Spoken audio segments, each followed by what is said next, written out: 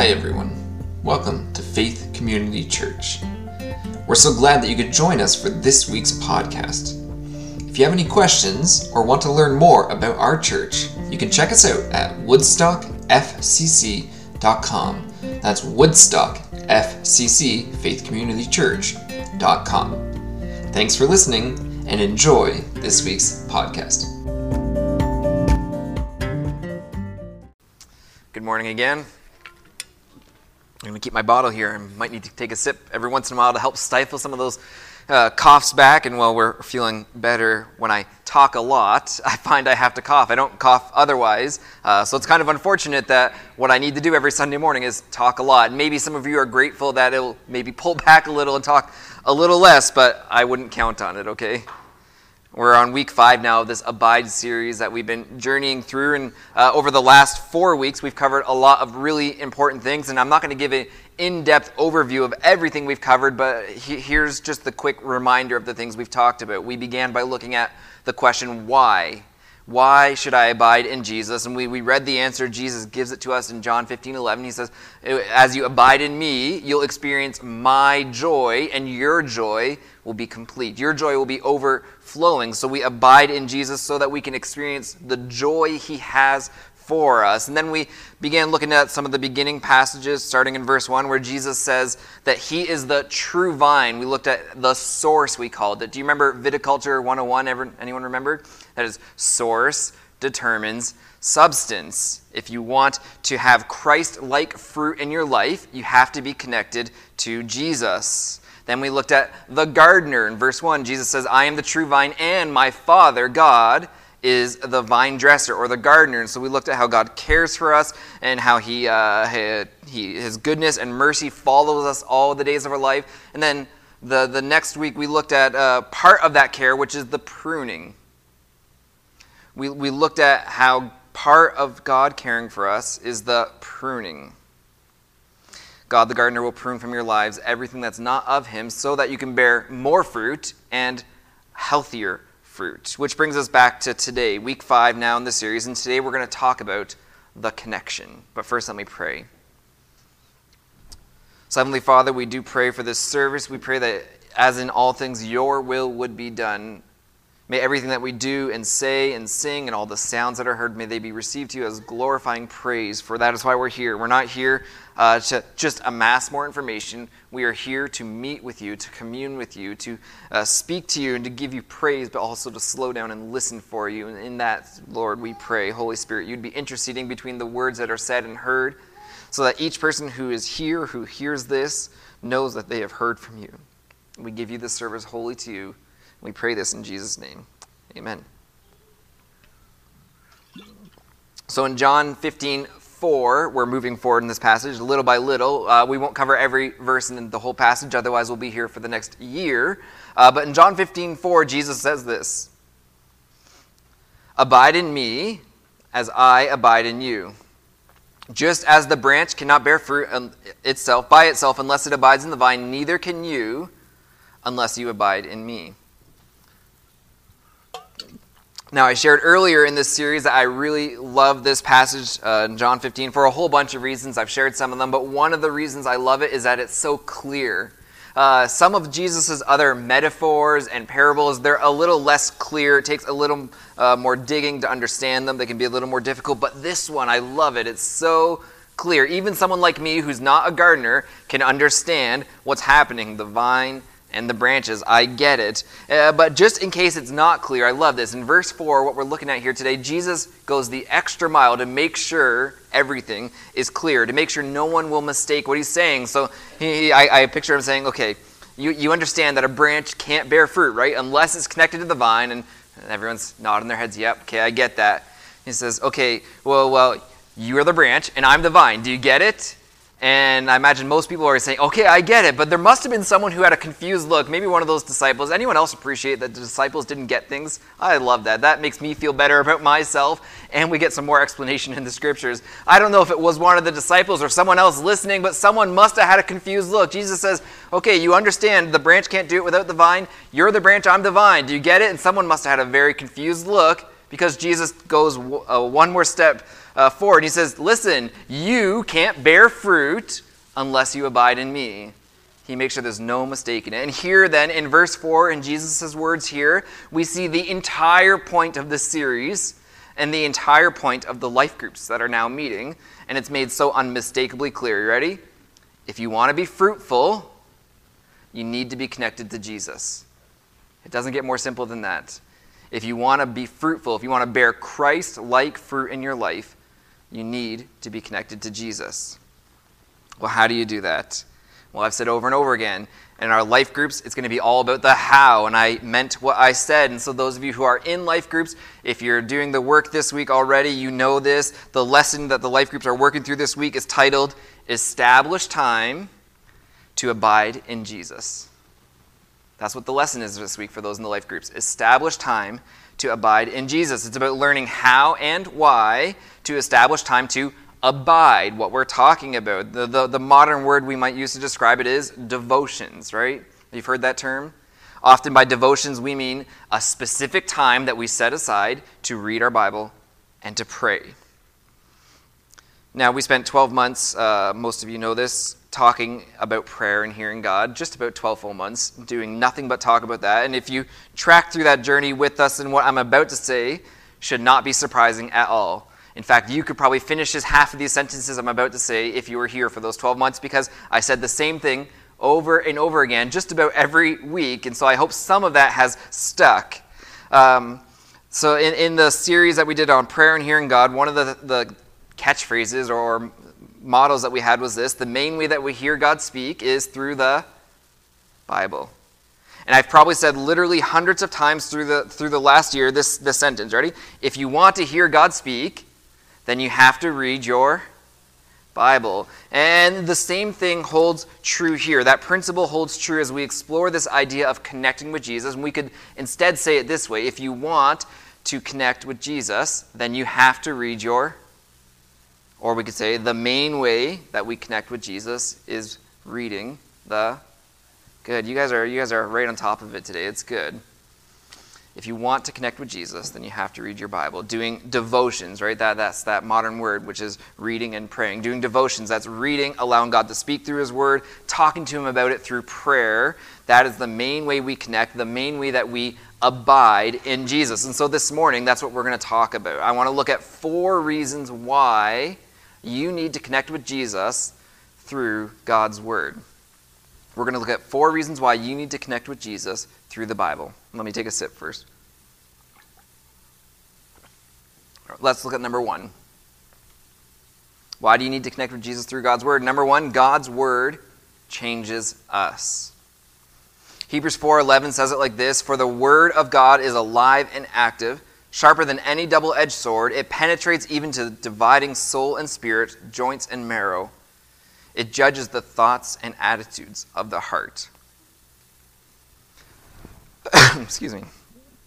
God's word, it says, is alive and active. It is powerful. And as we read it, as we meditate on it, as we allow God to speak to us through it, we will be changed. So here in the Hebrews passage, it's compared to a sword. Just imagine something incredibly sharp. I like to think of it like a scalpel. It's able to go in and cut with exact precision. And so we can understand, if we remember back to last week, God's word, as we read the Bible, will do exactly what we talked about. God, the gardener who cares for us through his word, will prune our lives of everything that is not of him. As we read God's word, as we meditate on him, as we encounter Jesus through it, God will use his word to prune our lives so that we can be even more fruitful. And the key here is that you have to do more than just pass your words over the passage. You have to do more than just let your eyes gloss over the words on the page. You actually have to be open and allow God's word to do what it's supposed to do, which is to teach, correct, rebuke, and guide us. You have to allow God's word to make a real-world difference in how you live. James 1:22, I talk about this verse often, and I bring it up for good reason, because it makes this point so clear. It gets right to the heart of it. It says this: do not merely listen to the word, or we could say do not merely read the word, and so deceive yourselves. What's the back half? Do Do I need to say that again? Do, live out, put it into action, obey, do what it says. See, we can hear God's word, we can study God's word, we can spend time in it every single day, and all those are good things, and I hope and pray you do put those things into action. But unless you are acting on what it says, unless it makes a real world difference in how you live, it's of little use. Why? Because knowledge isn't complete until it leads to doing. Information won't lead to transformation until you act on it. I could say it this way: if what you know about the Bible, and maybe consequently, if what you know about Jesus makes no difference on how you live, it doesn't affect your life, according to James 1:22, this is not me saying it, it says you're deceiving yourself. If what you know about the Bible and what you know about Jesus doesn't affect how you live, you're deceiving yourselves. You have to take the next step and actually put it into practical action. You have to do what it says. Dallas Willard, he said this. He said, "We are educated beyond our ability to obey." I think he's hinting at this idea that we know more, and maybe we place more emphasis on knowing. We know more than what we actually do. We learn, we study. Many Christians at least have a rudimentary understanding of what the Word of God says, what the Bible says, but very few actually do it. And so the Bible becomes a book that we read, but not something that actually has any real-world impact on how we live. It doesn't influence how we live. Many Christians don't allow, we could say it this way, they don't allow God to prune their lives, that's last week, with His Word. And if you don't allow God to prune your life with His Word, you're not going to be changed by it.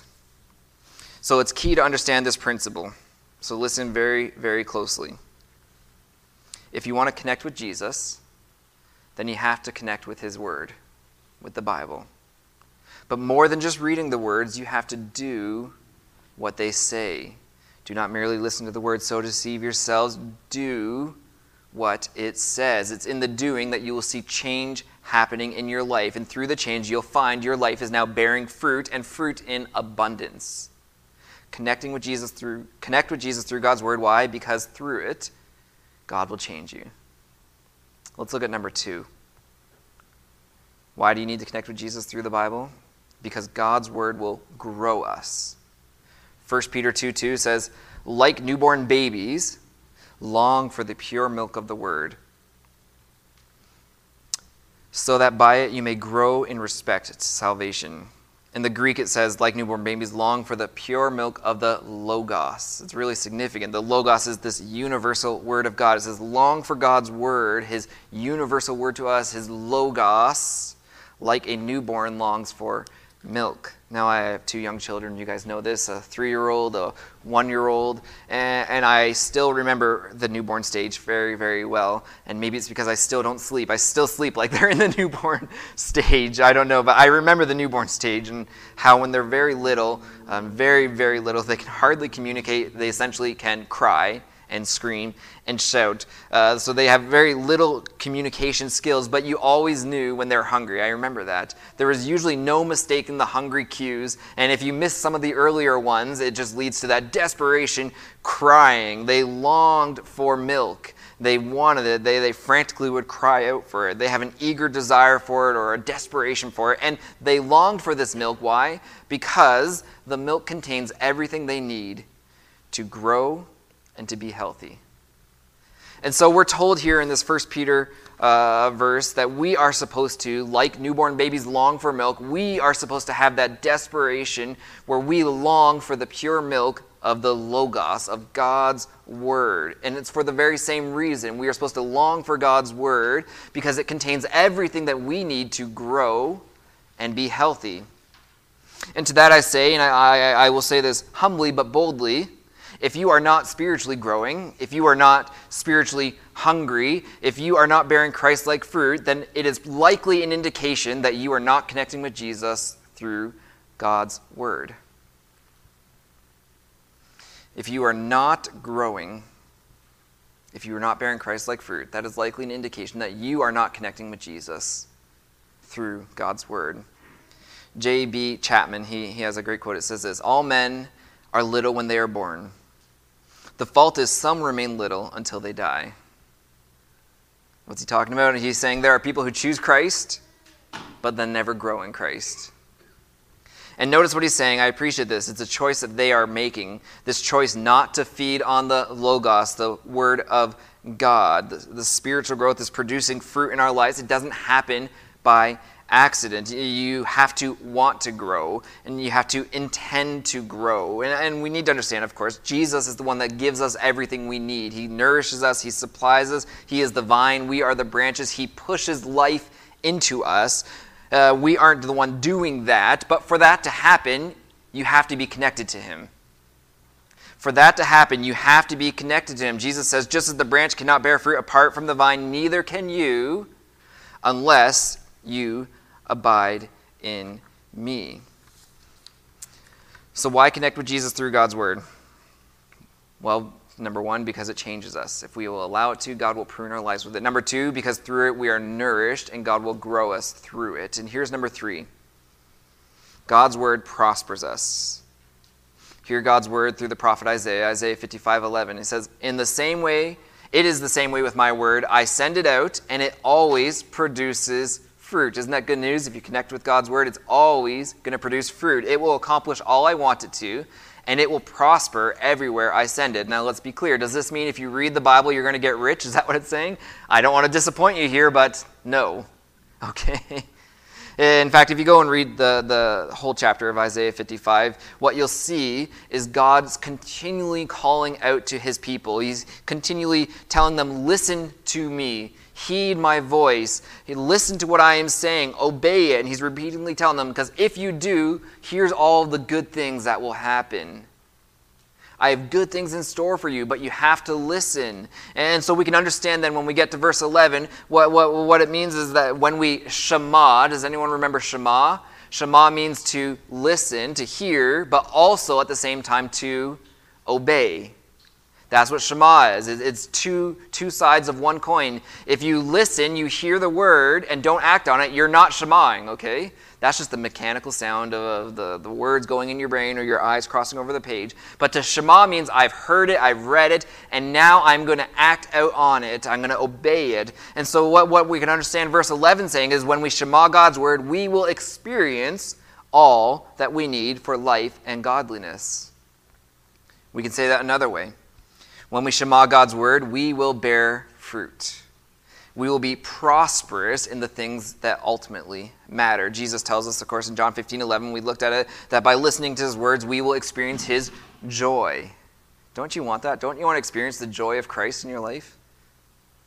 Our life will be richly blessed. And so why do we need to connect with Jesus through the Bible? Because God's word will prosper us. Let's look at one more reason. One more reason to connect with Jesus through the Word of God. Number 4, God's Word sustains us. You know, when Jesus was in the wilderness, the devil came and tempted him. And at this point, you got to imagine again, Jesus had fasted for 40 days. And there is no doubt he was hungry. We know that he was human in every way, which means he didn't get a pass on being hungry. And so he was hungry. He had just fasted for 40 days, no food at all. And the devil comes to tempt him. And we read it in Matthew 4:3. The tempter came to him and said, if you are the Son of God, tell these stones to become bread. The devil's tempting him. Use your power. Create food. Eat. Be satisfied. Satisfy those hunger cravings. Excuse me. But listen carefully. This is important. Listen carefully to how Jesus responds in the next verse, Matthew 4:4. Jesus said, it is written, man shall not live on bread alone, but on every word that comes from the mouth of God. Notice then, Jesus is saying here that there are two types of food that we need to be sustained in life. The two types of fuel, you could say, to fuel our lives. The first, of course, is physical food. That's the fuel that gives life to our body. We know enough science to say if you stop eating for long enough, you're going to die. That's just how it works. You have to feed your body with physical food. But here Jesus points out not only do we need to feed our bodies food to grow and to be healthy, but our soul needs nourishment and food too. It needs spiritual food. And Jesus calls this spiritual food, ready, in Matthew 4:4, every word that comes from the mouth of God. In fact, we know that physical food is not enough to sustain us, because we know even if we eat all the food in the world, we're still going to die. Physical food can't even sustain our physical life forever. We will all die no matter how much food we have or eat, and no matter how healthy we eat, we are all still going to die. We will experience a physical death, which is why it's so important then that we connect with the Word of God, because the Word of God connects us with the capital W, Word of God. That's Jesus. And it's Jesus who gives us everlasting life. Listen to Jesus' words from John 6, 48 to 51. Here, this is what Jesus says. I am the bread of life. Your ancestors ate the manna in the wilderness, yet they died. But here is the bread that comes down from heaven, which anyone may eat and not die. I am the living bread that came down from heaven. Whoever eats this bread will live forever. This bread is my flesh, which I will give for the life of the world. Jesus, again, is saying what we're talking about. Even physical food, even if it's miraculous physical food like manna from heaven, isn't enough to sustain you. You need something more. And so he says, I am what you need. I am the bread of life. I am the living bread that has come down from heaven. Anyone who eats this bread, or we could say it this way, anyone who connects with me, abides with me, will live forever. Which this brings us back full circle to the beginning, where we began in John 15:4, where Jesus tells us, abide in me as I abide in you. Isn't that good news? Jesus is going to do it too. If you draw close to him, he's going to draw close to you. Abide in me as I abide in you. Just as the branch cannot bear fruit by itself unless it abides in the vine, neither can you unless you abide in me. If you want to bear Christ-like fruit in your life, you have to be connected to Jesus. And the main way we connect with Jesus is by connecting with the Word of God. If you want to connect with Jesus, then you have to read your... Thank you. Good. And if you do this, we can say it this way, partake in God's Word. That is, you read it, you actually do it, you shema, you apply it to your life, it will change you. It will grow you. It will prosper you, and it's going to sustain you. And through it, you find Jesus, the bread of life, the bread from heaven, who gives everlasting life. But let's get even more practical here this morning. How do you do that?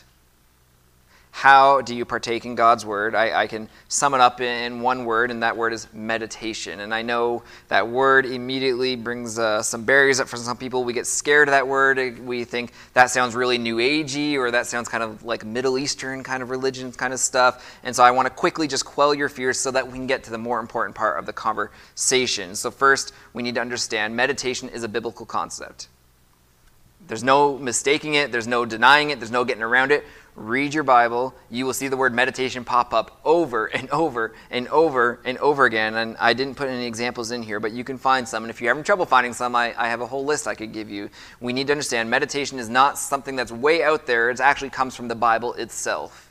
It's a biblical concept. Second, we need to understand then, what the Bible teaches about meditation is not the same things that we think about or understand from other Middle Eastern religions when they teach about meditation. So the concept of meditation for a lot of other religions and thought patterns out there is about emptying yourself. You got to empty your mind. That's what they're doing through meditation. But the concept that we find in Scripture is not about emptying yourself, but instead about filling your mind with what? The Word of God. You read through Scripture, you'll see over and over again, every time meditation is mentioned, it's about filling yourself with the Word of God. You'll see things that say, I meditate on your law, that's God's Word, day and night. You'll see that over and over again. I'm going to keep it on my mind all day, all night. And it's so important that we understand this, that meditation is about filling ourselves with God's Word, because we need to fill our minds with God's truth. And one of my favorite passages I have memorized through the years, and I've talked about it a lot in Sunday mornings, comes from Romans 12:2, so you might know it too. Do not conform to the patterns of this world, but be transformed. How? By the renewing of your mind. And some people stop there, but don't stop there. Keep going in the verse, because it says, then, if you renew your mind, then you will be able to test and approve what God's will is, his good, pleasing, and perfect will. If you want to know or an experience what God's will is for your life, if you want to experience the good, pleasing, and perfect plan that he has for you, we are told that happens, we gain that knowledge as we are transformed. How? By renewing our minds. And how do we renew our minds? We renew our minds by filling them with God's truth. Or we could say it like this: we renew them by meditating on the Bible. So understand then, to meditate is not only to read the words, but to go further. It includes reading and memorizing, and I know that's scary for some of us. It includes storing them in our minds so we can pull them out later. It's about considering and thinking through, and we can use this word ruminating. I learned a lot about animals this week as I was studying animals that ruminate and researching for this part of the sermon. And so you guys are probably all smarter than me and you know these things, but I'm going to share with you what I learned anyways. You've likely heard, the phrase like how cows chew their cud and all that. And so I learned about this process of rumination in these kinds of animals. Let me just take a sip and I'll share. So there's this process that cows have when they're eating their food, especially really fibrous food like their hay. They have this multi-step process to break it down to ensure they get the most nutrients from it. And so the process goes something like this. Cows chew their food, but just enough to swallow it. And then they swallow it, and then the food sits in that first part of their stomach for a little while something called rumen, that's probably where we get that word rumination from, rumen takes that food and begins to soften it even further. And then that softened food, which is now called cud, is sent back up to the mouth. This is really not appetizing right before lunch, but it is what it is. That softened food from the stomach is sent back to the mouth where they re-chew it again, further breaking the food down before it's swallowed again, where then begins the process of being fully digested. And believe it or not, this is a great way to understand meditating on God's Word. It is about taking God's Word, His truth, and chewing on it. You read it, you consider it, you let it sit for a bit on your mind before we bring it back up again, where we can read it again and think on it again, and we can ask God to speak through it as we are re-chewing so that we get the full benefit from what we have read. And if we want to get really, really, really practical here, if you're saying this is all good, but I don't even know how to start or where to start, let me help you. If you really have no idea where to start, you're saying, okay, I have a Bible, or I can go online and look at the Bible. It's just overwhelming even just to look, all these different books. What do I do? I'm going to get so practical this morning. Ready? If you have no idea what to do, just start with the Gospel of John, okay? John is a great place to start. Open up to John chapter 1. It's in the New Testament, third book. You'll find it. And then you can use this process of rumination or of meditation to help you and to guide your reading times. And so here are the steps for it. I'll put it up on the screen for you. John's the fourth book. I'm being corrected at the back. Yes, Matthew, Mark, Luke, and then John. Isn't that embarrassing? Don't make mistakes, okay? Because it's really embarrassing, especially when they're recorded and kept online forever. So, John's the fourth book. Let's look at these steps now, okay? We're going to use this process to help us learn how to meditate on Scripture. Really simple. Read, ask, reread, listen, and the most important one, obey. Let's see how this practically plays out, okay? So you select your passage. We're going to the fourth book, John chapter 1, fourth book.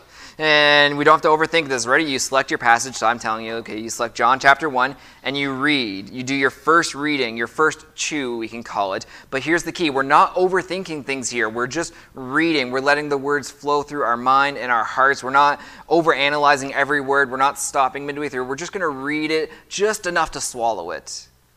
And then you slow down, and then you stop to pray, and you ask God, are you trying to say something to me from this passage? What are you saying to me from this passage? And you might want to start thinking about words or phrases that might have stood out to you in that reading. You consider them a little. But then we're going to do our second read. So then we reread the passage. But this time we're going to slow down as we read. And we're going to pay closer attention to anything that might have stood out. Anything that seems to be jumping off the page or speaking. Maybe it's ringing. Maybe it's singing. Maybe it's stinging a little. But something might be speaking to you from this. And you're going to pay closer attention. And then you're going to ask God, what are you saying to me?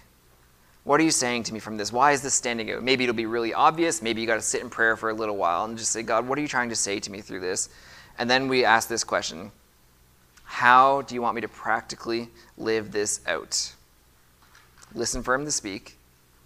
Say, how do you want me to practically live what you're saying to me out? And then you listen. And then the most important step, of course, you do it. You obey.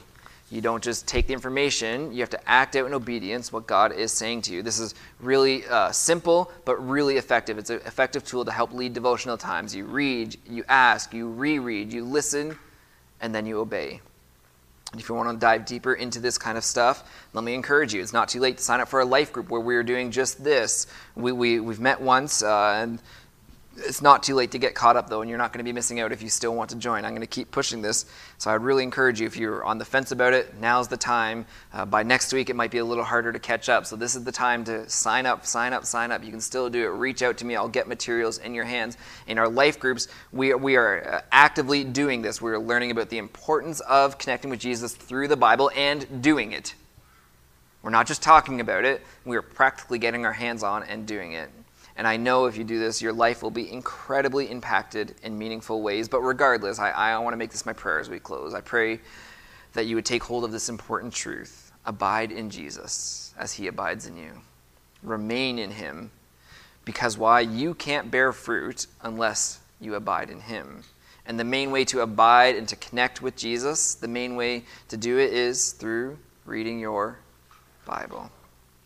If you want to abide in Jesus, then you have to read your Bible. Let me pray for us. So, Heavenly Father, we are thankful that you don't just leave us on our own, but that you connect with us, that you tell us, abide in me, connect with me as I will abide in you.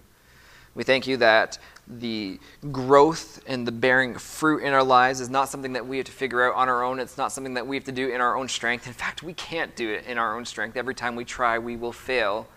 And so you tell us, as we connect with you, you will nourish us, you will sustain us, you will prosper us, you will grow us, you will change us, so that we will bear your fruit. We will have a Christ-like attitude, a Christ-like character, and a Christ-like mission in the world. And as we bear your fruit, you tell us, we will experience your joy, an overflowing joy. And so I pray then, as we take a moment now to slow down and to connect with you through prayer, I pray that you will speak to us. And then I do pray then, Holy Spirit, that you will just silence anything that's not of you, even our own inner voices in these moments where we come to you, so that we can hear from you. And we pray this in Jesus' name. Amen. So something we do at the end of every service here to close our services, we call it Take Two. And what it is we're going to give you 2 minutes to ask God 2 questions. Now, this is not just a reflection. We can easily use it as a reflection time, and that would be a good use of your time. You can just reflect on the message that was said, the scriptures that were read, the songs that we sung, and that would not be a wasted time. But I think we can do something much more meaningful with this time, and that is we can actually listen and hear from God. See, we as a church, we believe God speaks, and here's the important thing, we believe what he has to say is worth listening to. And so we want to give you the practical opportunity to do that every week before you leave, to not just reflect, but to actually hear from God. So we give you 2 minutes to ask God these 2 questions. The first one you ask is, God, what are you saying to me? What is one thing you want me to hear before I leave this morning? What is one thing you are trying to say to me this morning? And then you ask that, and then stop and listen. But of course, as we talked about in James 1:22, we don't just stop at the listening and hearing. We always go to the next question, which says, okay, God, now that you've spoken to me, I've heard your message, the one thing you want me to hear, we ask, what do you want me to do about it? How do you practically want me to live this out in obedience this week? So we're going to give you 2 minutes to ask God those 2 questions. Then I'll come back and I'll close our service this morning. So we'll start that for you right about now.